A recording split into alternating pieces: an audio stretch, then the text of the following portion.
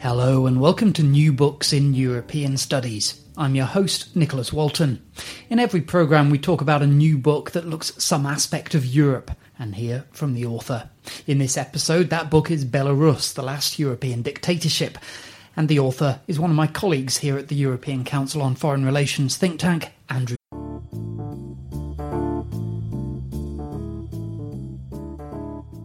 Hello and welcome to New Books in European Studies. I'm your host, Nicholas Walton. In every programme we talk about a new book that looks at some aspect of Europe and hear from the author. In this episode, that book is Belarus, the Last European Dictatorship. And the author is one of my colleagues here at the European Council on Foreign Relations think tank, Andrew Wilson. If at first the subject of the book seems rather unpromising, persevere. Andrew does a fantastic job of telling the story of one of Europe's least understood places, and he does it with style and great insight. Enjoy the interview. Okay, well, joining me here in ECFR's office, which of course is home to Andy himself most of the time, is Andrew Wilson, the author of Belarus, the Last European Dictatorship. Andy, I know a little bit about you because I work with you some of the time, but can you just explain a little bit about your own background, how you got interested in this type of subject, and, of course, how you ended up writing this book? Well, I've worked on Eastern Europe for 25 years now. And by Eastern Europe, I mean the former Soviet Union in the main. I've written several books on Ukraine, a big book on Russia and on Russian techniques of fixing elections. So Belarus was kind of a missing piece because the three Slavic core states, Ukraine, Russia, Belarus, not only do they fit together to a degree, they're also useful mirrors for one another.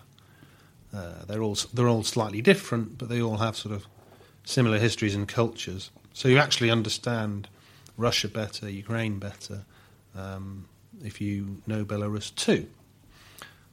Now, I work with you at ECFR, European Council on Foreign Relations, which is where we are at the minute, but this is now only a fifth of your life or whatever. Yeah, I'm also back at University College lecturing at the moment in Russian politics. I do a course called The Making of Modern Ukraine. I'm going to launch a third course on post-Soviet politics next year, which will cover all of the post-Soviet states. An actual course on Belarus might be a bit too specialised, but you never know. Maybe in the future. Now, this is something I wanted to compliment you on with the book. When you pick it up and you see Belarus emblazoned over the top of what is a very attractive cover, I've got to say, then you think, Belarus, how much do I actually want to know about Belarus? But the more you start reading, the more it's obvious that A, you tell a very good story, B, the story of Belarus is actually quite interesting, and C, this is a story that relates to lots of different areas. I can just, anyone studying nationhood, for instance, it would fit in perfectly. Well, and to that I'd add, that I tried to be honest at the top in paragraph 1 by addressing the reality of Belarusian obscurity. I never wanted to kind of oversell the subject. It's not the world's most important country or anything like that. In fact, I started with 2 famous disappearing acts, or 3 in fact, because I quoted a paper by another think tank written back in 2000, which looked at the Europe in 2010, and Belarus wasn't even on the map anymore. So that kind of failed prediction is interesting. The other 2 disappearing acts, one was Lee Harvey Oswald, when he wanted to disappear or pose as a kind of ordinary Soviet worker. Not particularly ordinary, of course, given that the KGB was in the back room and his life was relatively privileged, but that obscure life was in Minsk, where he worked as a factory worker. How long for? About a year and a half. Okay. And picked up a wife, too. Also KGB approved. And the other disappearing act is in Friends, the sitcom, for listeners who are old enough to remember it. Or young enough. Or young enough. one of Phoebe's boyfriends, Dave the scientist guy, is often described as being in Minsk, which means he isn't in this particular episode. It's a good way to get rid of people. Yeah, exactly, and that's exactly what it is. Well, you also start off the book with a fairly blunt question, and that is Belarus a real country? Is it a real nation, I should say? Well, you got it right before. Its history is very much bound up with history of not just neighbours, but bigger neighbours in particular. Russia, Poland and Lithuania are the key three. And not just in the sense of territorial overlap or shifting boundaries. Belarus was very much part of other people's projects, or at least joint projects with other states, is probably a better way of putting it, in the past. Particularly, well, what we call medieval Lithuania had a very different name at the time. It was called Litva, whereas the Lithuanian for Lithuania today is Litova. And Litva was this much more territorial, civic, multi-ethnic state. And what we now call the Belarusians were a big part of that. In many ways, a disproportionate part. This was a huge state, much bigger than modern Lithuania today. At one point, it stretched from Baltic Sea to Black. So most of its population were not what we would now call ethnic Lithuanians. A near majority were Slavs, now called Belarusians, and they provided the language of administration and the law, in large part because the Lithuanians were also pagan until the end of the 14th century. So when you're talking about Litva, we're talking about before the Polish-Lithuanian Commonwealth. Yeah, which is another project which kind of overlays this particular history. But I note that Norman Davies has an excellent book that's just out called Vanished Kingdoms. Oh, yes. He's writing about projects that for one reason or other, although he also argues that a lot of states do disappear. This is perfectly normal and a kind of warning to kind of modern day states which think they're natural or secure. Yeah, I mean, the present point, 2011, is a fairly arbitrary point in history. We can't judge things just because they have or have not reached this particular point. Yeah, and there's a lot of counterfactual possibilities out there. Which states could have still been with us if circumstances were different. But he also has a chapter called Litva on the state in question. But yes, then that in various stages, particularly the Union of Lublin, 1569, became a joint state with Poland. But again, its proper name wasn't Poland; it was the Commonwealth. Rzeczpospolita. Yeah, exactly. And it was a common project, civic project of all of its constituent parts to unequal degrees. The Poles were dominant, but you had the Lithuanians, what we now call the Belarusians, as a considerable part of that. But the Belarusians, they tended not to be politically active in the same way that the Polish and the Lithuanians were. Well, one thing about the Commonwealth is that the people who really had common interests in the state were the Szlachta, the nobility. Still a Polish word for nobility. Yeah, that they had political privileges, ultimately the famous Liberum Veto, unanimous voting in Parliament and so on. Any noble could veto a project. It wasn't, of course, a electoral democracy. But the Belarusians still called themselves Litvaks or Litvins.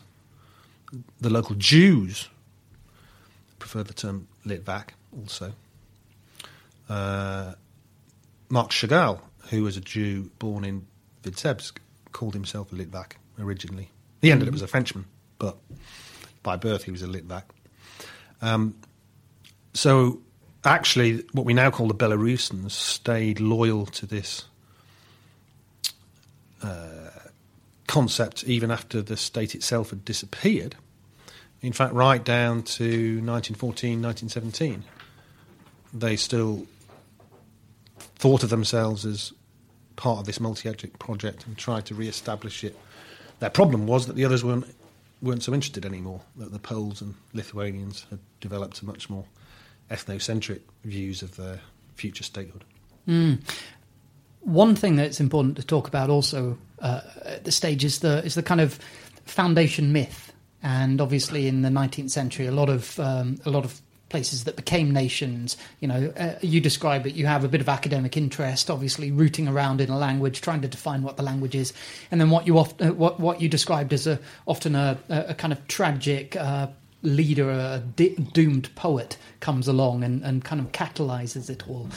You talk also about the Belarusian foundation myth being quite a decent one. You talk about a powerful local kingdom, an early status as a centre of Christianity, itinerant Vikings, and a sorcerer prince who can turn himself into a werewolf. Now that seems like quite a good...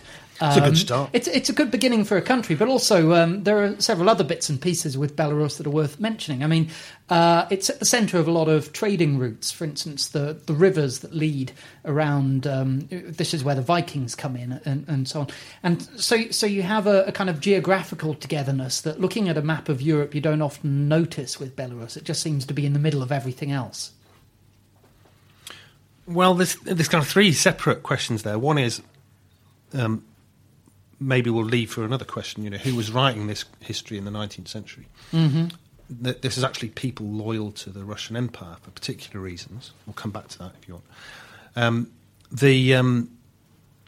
The fairly solid start refers to the kingdom or the Principality of Polotsk in the 10th, 11th century, when it was as independent of other principalities as, I guess, somewhere like Northumbria or Wessex within the all-English context. So there was a lot of cultural common ground with other local principalities. But the dynasty was relatively independent at various stages and relatively solidified. Power didn't change hands as much as in some other big cities. The prince who could turn himself into a werewolf, well, maybe he got a bit of a bad press. The allegation of werewolfery comes from the monks who were writing the chronicles at the time from a Christian perspective. And so because he was a disloyal subject to the monk chroniclers in Kiev or Novgorod or wherever they were writing, maybe they were making things up a bit. Yeah, can we just emphasise that they are only allegations that he could turn himself into a werewolf? Not proven in court. And one disadvantage, actually, that Polotsk, which is the name of this kingdom, had in the longer perspective was that it didn't have its own chroniclers or court historians. So although it was powerful at the time, its power faded because local princes didn't sponsor the kind of history writing that turned other principalities into kingdoms. On geography, it's good and bad because Belarus doesn't have a coast, so it's inland. And it's actually at the confluence of several river systems. At various times in history, one or other of those rivers was important. Polotsk was powerful because it sits on the river Dvina, or Daugava, as the Latvians would call it, before there was a town called Riga at the mouth. The foundation of Riga led to the decline of Polotsk. The fact that the trade route was up one river overland and then down the river Dnieper, basically that Vikings traded with Constantinople via this slightly bizarre but at the time logical option, made it powerful for a time, but, schlepping longboats 50 miles from one river to the other wasn't a kind of viable transport system in the long run. So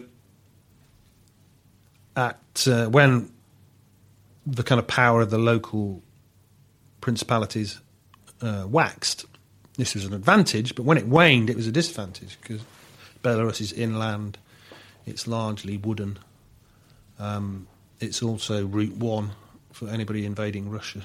As we'll get to a bit later on. Or armies travelling in the opposite direction.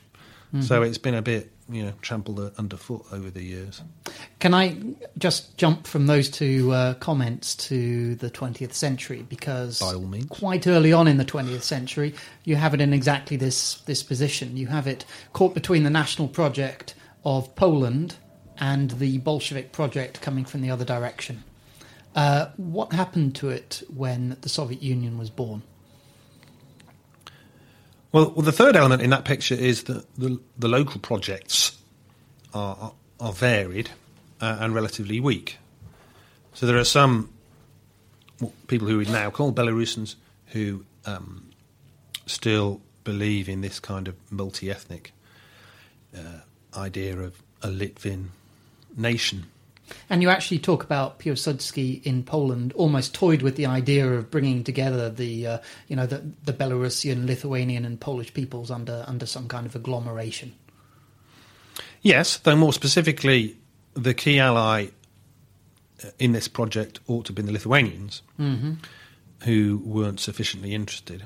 Though there was a interesting interlude where the Bolsheviks set up something called Lit-Bel, a kind of joint Soviet Socialist republics for Lithuania and Belarus. In the same way that they did when they were in Central Asia, for instance, and set up a kind of joint one. Similar. The problem here that it was too Lit and not enough Bel. Okay. That it was really dominated by the Lithuanians. The alternative national Belarusian movement is very, very small, though there is a Belarusian People's Republic that enjoys a very brief existence for nothing more than a few weeks in 1918.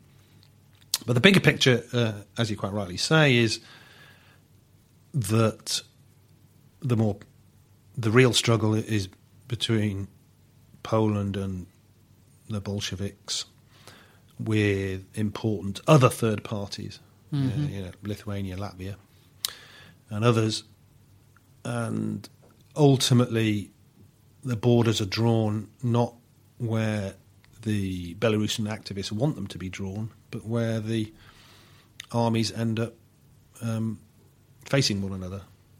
At one stage, the Poles are miles to the east. At one stage in 1990, they have their backs to Warsaw, mm-hmm. The miracle on the Vistula. Yeah. The border ends up somewhere in the middle, with a large part of Belarus in toward Poland. Could have been larger, could have been smaller. But what we do have is a Belarus within the Soviet Union, and every so often the borders and the shape and the size slightly change. But we've got a Belarus at this stage. The fact that it exists, you quite rightly stress, because that's an important change. But it is quite an arbitrary mm-hmm. Entity. It's initially very small. It includes Minsk, but Minsk wasn't the traditional mm-hmm. Capital or centre of gravity for Belarusians. It had been Polotsk, this city that's further to the north. Most recently it was Vilnius, or in Belarusian Vilnia, or in Polish Vilna. A city with many names because coveted by many people. It actually ends up in Poland mm-hmm. at this period, after a Polish-Lithuanian war. Hence Mickiewicz, and he was from Vilna, wasn't he? Adam Mickiewicz? Yeah. He's from nearby. This is an earlier time. Yes. It's a bit of a distraction. I shouldn't have mentioned it. No. He was a Litvin too, because his famous poem Pantagruel mm-hmm. Starts with Vilna, oh Vilna. No, it starts with Lithuania, oh Lithuania, but it doesn't. Oh, right. Because he actually says Litva, or Litvot in the Polish version. So he was, fond of the region and its multi-ethnic past. Mm-hmm.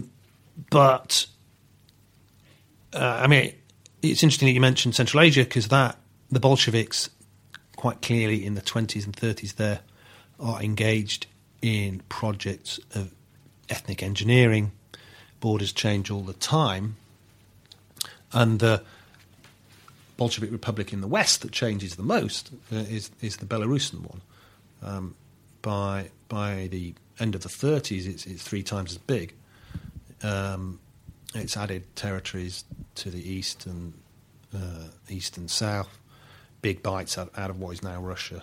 Polotsk, for example, was originally part of the Russian Bolshevik Republic, but it's shifted in the 20s. And then 1939 comes along. We have the Molotov-Ribbentrop Pact, and it moves all the way to the edge of the bug.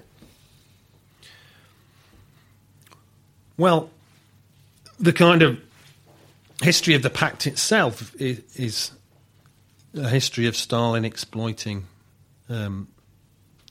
ethnicity as a bargaining tool to kind of push the borders of Soviet Belarus and Soviet Ukraine as far west as he can. In the case of Belarus, they're actually pushed further west than they are today, quite a lot further. From 1939 to 41, Belarus, or Soviet Belarus, includes Białystok, which is now in Poland, post-war Poland. It doesn't include Vilnius, although there was some initial confusion about who was going to get it. And some Belarusian Bolsheviks think it's they're first in the queue. Stalin calculated that if Lithuania was being forcibly incorporated, then the restoration of Vilna to them as Vilnius was some compensation, and that was more important than what particular bits of territory to give to Belarus. What kind of place was Belarus? The important question is that this was an open question, though. The borders were by no means set in stone. The question that I wanted to ask was, during these early years of the Soviet Union, what kind of place was Belarus? There was a lot of industry there, and it was still a place with a large Jewish population, but it wasn't like Ukraine in that there weren't mass famines or anything like that. Can you just tell us the type of thing that went on in Belarus? How was it different from Russia itself? Well, in the 20s and the 30s, between the wars, there isn't much industry or industrialisation because the Bolshevik leadership, quite rightly, considers that it's too close to Germany and to Poland, which was initially considered the more likely threat.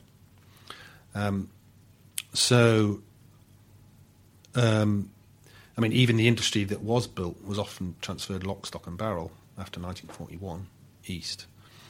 But there's much more investment in Ukraine because it's geographically safer. So Belarus remained largely small town and rural until after the war, when it was physically safer within the expanded Soviet system, with the Baltic states incorporated in the Soviet Union against their will, Poland as a Soviet satellite, and with East Germany. Soviet planners felt that it was safe to invest.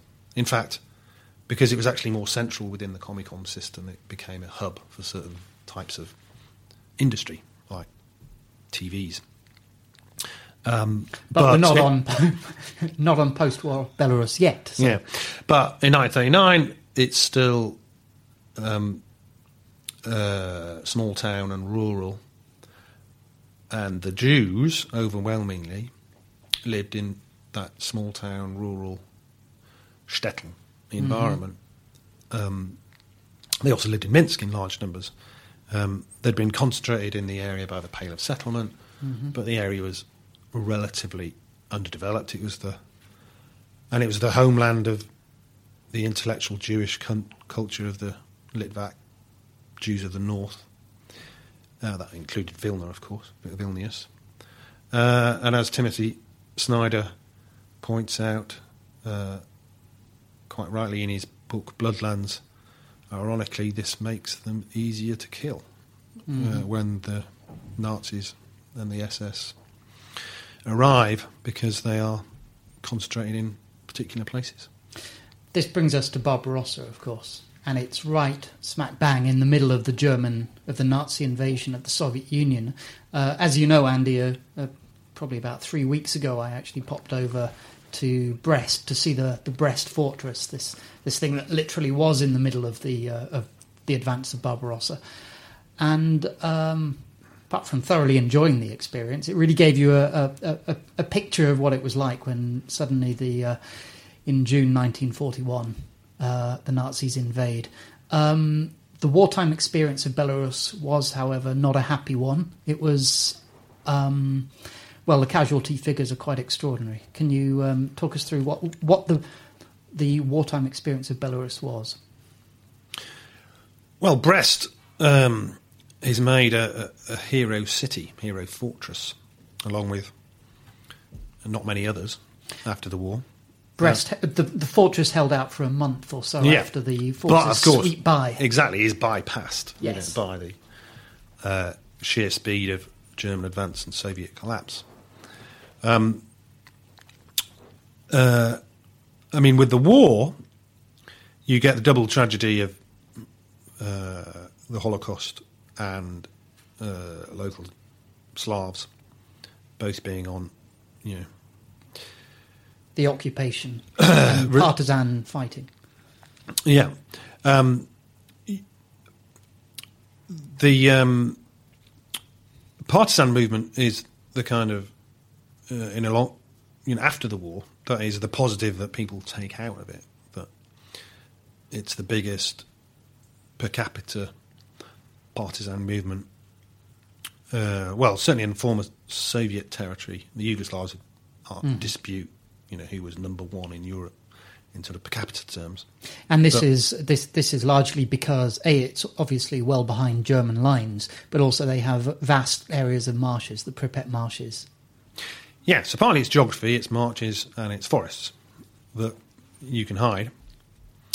And the German policy, which is pretty dumbheaded and brutal, regularly forces people into the forests and marshes, Jews and Slavs. Brutality, the Holocaust, the rounding up of people to serve as slave labour, Ostarbeiten, back in Germany. All of that drags many people into the net, but anybody who escapes goes into the forest. There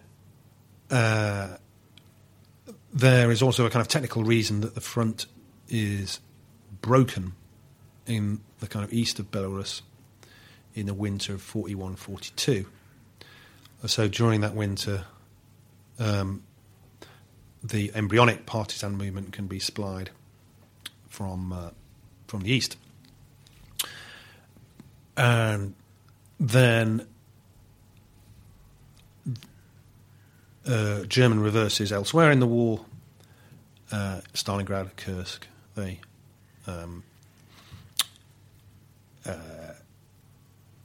that increases numbers.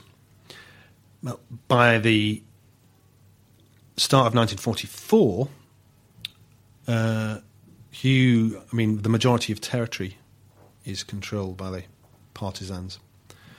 Interestingly, they're not. In Ukraine, you get rival partisan movements. You get Bolshevik, non-Bolshevik, nationalist, Polish, who often end up fighting each other. Initially, the Bolshevik partisans don't organise on the territories formerly part of interwar Poland, which means that the problem doesn't arise. There is a nationalist movement, but it's co-opted by the Nazis. So the partisans tend all all to be either local guys just defending their village or Bolshevik. But which is why they're easier to celebrate after the war. There are also Jewish partisans, specifically Jewish partisan bands. Very much so. Some Jews joined the Bolsheviks. Some set up their own groups. The most celebrated being the Bielski brothers, who were subject of a book and then a film, Defiance, starring Daniel Craig. Mm-hmm. But this experience of partisan warfare, as you said, is something that lives on after the war as a way of defining the Belarusian experience. Because when you look at the figures, and we're not just talking about the obviously horrendous figures of the proportion of Jews killed during the war on Belarusian or from Belarusian territory, the number of Belarusian people who are non-Jewish is also extraordinary. Yeah, the slaughter of the Jews was worse because it was almost total. The number of non-Jewish locals killed in total the figure settled on is normally 2.2 million out of a population of 9 or 10. Okay. So 1 in 4 of the pre-war population. Yeah. And that includes Jews. Yeah. The partisans, particularly because they're communist partisans, so in post-war Soviet politics, seen as okay, acceptable. They can walk tall in post-Soviet politics. They are also able to leverage their prestige to win investment, reconstruction and industrialisation. Ultimately, by about 1980, that irks some people who think they're a bit too big for their boots. Mm-hmm.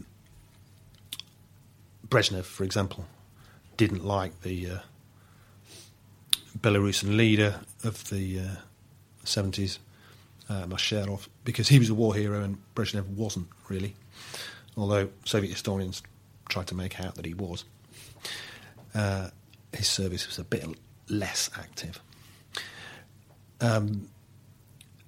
And that's been, to fast forward to the modern day, Lukashenko, the current president, has been able to free ride on the kind of investment, which is not only post-war, it was actually mainly from the 60s, 70s and even 80s. Mm. So the capital stock is relatively new. Minsk, if you go there, is this kind of ideal Soviet city because it was completely flattened, rebuilt in the ideal Soviet style, wide boulevards, big, monumental. I was going to say ugly, but we'll call them monumentalist. No, I always buildings. Find things like that quite attractive, certainly interesting. Well, GUM, the kind of departmental store, is the most attractive, or at least the most typical. It has the usual homoerotic art at the entrance, gold-gilded workers and peasants. But when you walk through the entrance, there's actually food in the shop. So it's the Soviet Union as it should have been. Let's talk about where the war left Belarus. One of the things that it's quite noticeable, or one of the things I remarked upon in your book, is the fact that for the first time, ethnic Belarusians, as they were the majority in the towns, probably because of the impact of the loss of the Jewish population. Yes, and the ethnic cleansing, as we now call it, of the Poles, particularly in the West, which was not complete. Still quite a considerable Polish minority. And it's worth remembering, and this is another thing that Timothy Snyder points out, that a lot of Poles also were vanished in the pre-war period by Stalinism. Sure. At a time when they were seen as the main threat to the Soviet project. Although, on the other hand, ethnic cleansing, if you want to use that dangerous euphemism, is mutual. Belarusians and larger numbers of Ukrainians are expelled east, as well as Poles moving west. But, as I say, it's not complete. There is still a Polish minority in what is now the northwest. But for the first time, because of dramatically reduced Jewish and Polish populations, Belarusians become urban majorities, yes. Mm-hmm. And as you were describing, there's a lot of industrialization goes on. Is it fair to say that Belarus, relatively speaking, did quite well out of the Soviet Union? if you assess doing well or doing badly in very utilitarian terms, which I wouldn't, or at least not solely, Belarus does relatively well, but only in the post-war era, in terms of reconstruction and further industrialization, which is one reason why the ordinary Belarusian remembers the Soviet period with, well, amongst the elderly, with what we have to call nostalgia.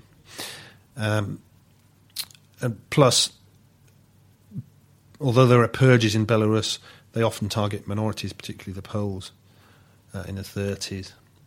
There's no real equivalent of the kind of sheer horror that the Holodomor or the Ukrainian famine produces as a kind of collective trauma memory, or forced sedentarization for the Kazakhs. But there are big, as everywhere, large purges of the intelligentsia in 1936, 1937. And when mass graves are found outside Minsk, Koropati, in the 1980s, that's a big shock to the system and a big factor undermining Soviet power. We're going to fast forward again because, in a sense, Belarus, there was this nostalgia for the Soviet Union when it ended, and in a way they've kept the Soviet Union alive under Lukashenko. This is where we have this quote from Condoleezza Rice about Europe's last dictator back in 2005, I think it was. And many people look at Belarus and think, well, in its own way, it does mimic the Soviet Union. Let's talk about Lukashenko. Well, Lukashenko's power base, currently diminishing, but the power base that he established and until recently kept since 1994, which is when he first came to power, is disproportionately amongst the elderly, amongst rural populations, amongst those with shorter or incomplete education, amongst industrial workers, etc., etc. And the key to that has been his rebuilding, not of the command economy. I mean, he's rebuilt a command economy which doesn't work particularly well, particularly now that the economy is under strain, but of the Soviet welfare state, largely paid for with other people's money, mainly Russia's. But he has been able, or he was able in the good years when the economy grew between 1996 and 2008. He has been able to provide welfare in a kind of Soviet sense, health, education systems until recently were fairly intact. You didn't have the kind of terrible problems with falling population, with public health issues like HIV that Russia has.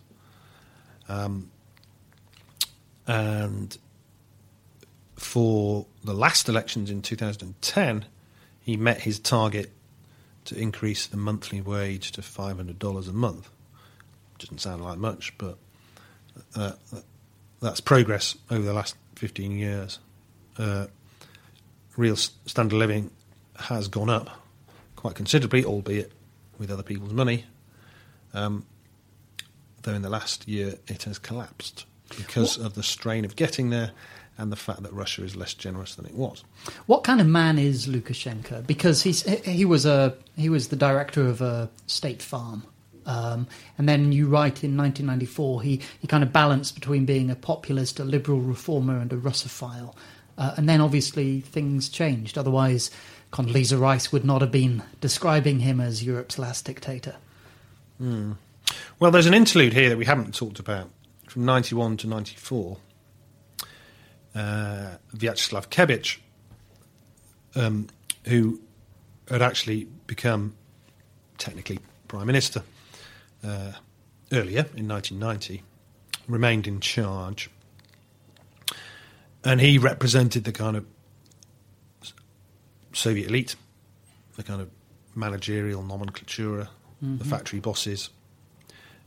So Lukashenko's advantage at that time was that he was seen as a relative outsider. He was relatively young, and as you say, he'd been a farmer, border guard,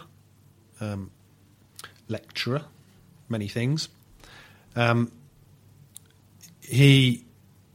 can quite clearly tell that one reason why the personal relationship between him and Putin is so bad is that Putin thinks he's a muzhik, Russian word for peasant, and that he had been part of the KGB border guard, but at a lower level even than Putin in Dresden when he served for the KGB. So Putin quite clearly looks down on him. But Lukashenko has height, actually, so Putin can't look down on him. But he has a kind of native cunning. He's crude, he's populist, which, interestingly, he learnt from a bit from Yeltsin, but also from Zhirinovsky as kind of ironic role models. So that kind of crude populism plays well with some local voters. But the kind of social contract that until recently has kept him in power is pretty instrumental. He delivers, or did deliver, relative prosperity in return for less freedom, hence Condoleezza Rice's quote. There has always been a solid minority who was opposed to that implicit bargain, beg your pardon. So not everybody bought this contract, which I suppose is like Putin's, but Lukashenko's thought of it first. But there's also the contract with Russia and Putin as well, which is he provides stability and a friend on the eastern border, on the western border, rather. Well, the key to Lukashenko's survival, which is 17 years in power to date, has been two things. One, this social contract, if we're happy to use that term, and the other is getting other people to pay for it by playing a variety of roles in a foreign policy balancing act. Initially, he had a relationship with the IMF. He toyed with the idea of being a liberal in 1994, but they weren't offering enough money and actually wanted him to reform his economy, so he wasn't keen on that. Then with Yeltsin, he sort of sold the idea of a union state, which came into being, albeit on paper, but with some degree of reality. There's open borders between Belarus and Russia, and if you land in Moscow airport, the people ahead of you in the queue will be Russian citizens or citizens of the Russian Belarusian Union. So it has some reality. But he also sold himself to Yeltsin's nationalist opponents as a Russian nationalist. And there was a time in the late 90s when he seriously thought he could be a player in all Russian politics. Putin comes along and Putin is Russia's saviour, not Lukashenko. So he's had to kind of reinvent his role for Putin, most successfully as a bulwark against coloured revolution in 2003-2004. The first 2 years with Putin weren't so good. There were a lot of tensions. But suddenly he is useful again, and he quite cynically sells his role as a bulwark against this democratic virus spreading to Russia, and as a kind of and sort of selling the possibility of Belarus being a kind of field for experiment for counter-revolutionary technology, as Kremlin guys quite openly call it. So the kind of methods that Russia now uses to keep democracy under control were sort of tested in Belarus first. Can I ask two questions? We're coming to the end of this, so fairly brief answers to very complex and difficult questions. First of which is, will Lukashenko survive? And the second one is an even bigger question, I suppose, and that is, it's been mooted, at least in the popular press over the last few years, that there is the potential that Belarus might be subsumed into a much more formal relationship with Russia. And in effect, this Belarus, of which we've talked for 45 minutes or so, will disappear as a single entity. Do you think Belarus will still exist in 15, 20 years' time? Yes. So your second question is easier to deal with. Maybe Lukashenko is such a chameleon that if a genuine all-Russian nationalist came to power, then that might be different. But on the other hand, it's very tempting to say that if even Lukashenko hasn't been prepared to surrender sovereignty, it's never going to happen. That seems the much more likely scenario. He is currently, in terms of your first question, in search of a new role, but selling your entire state to Russia doesn't make sense because it only works for a brief period and then you're out of power. So the second question is the easiest to answer. Yes, Belarus is now here to stay, albeit not the Belarus that Belarus nationalists wanted in 1991 or 1918. Their version of history isn't taught in the schools. The Belarusian language remains marginal in the system. So it's a very different Belarus, Russian-speaking. People either speak Russian or the local mixture of Russian and Belarusian, which is called Trasyenka. Mm-hmm. And Lukashenko? And neo-Soviet in many ways. So it isn't the kind of Belarus that they wanted back in 91, but it's here to stay. Will he survive?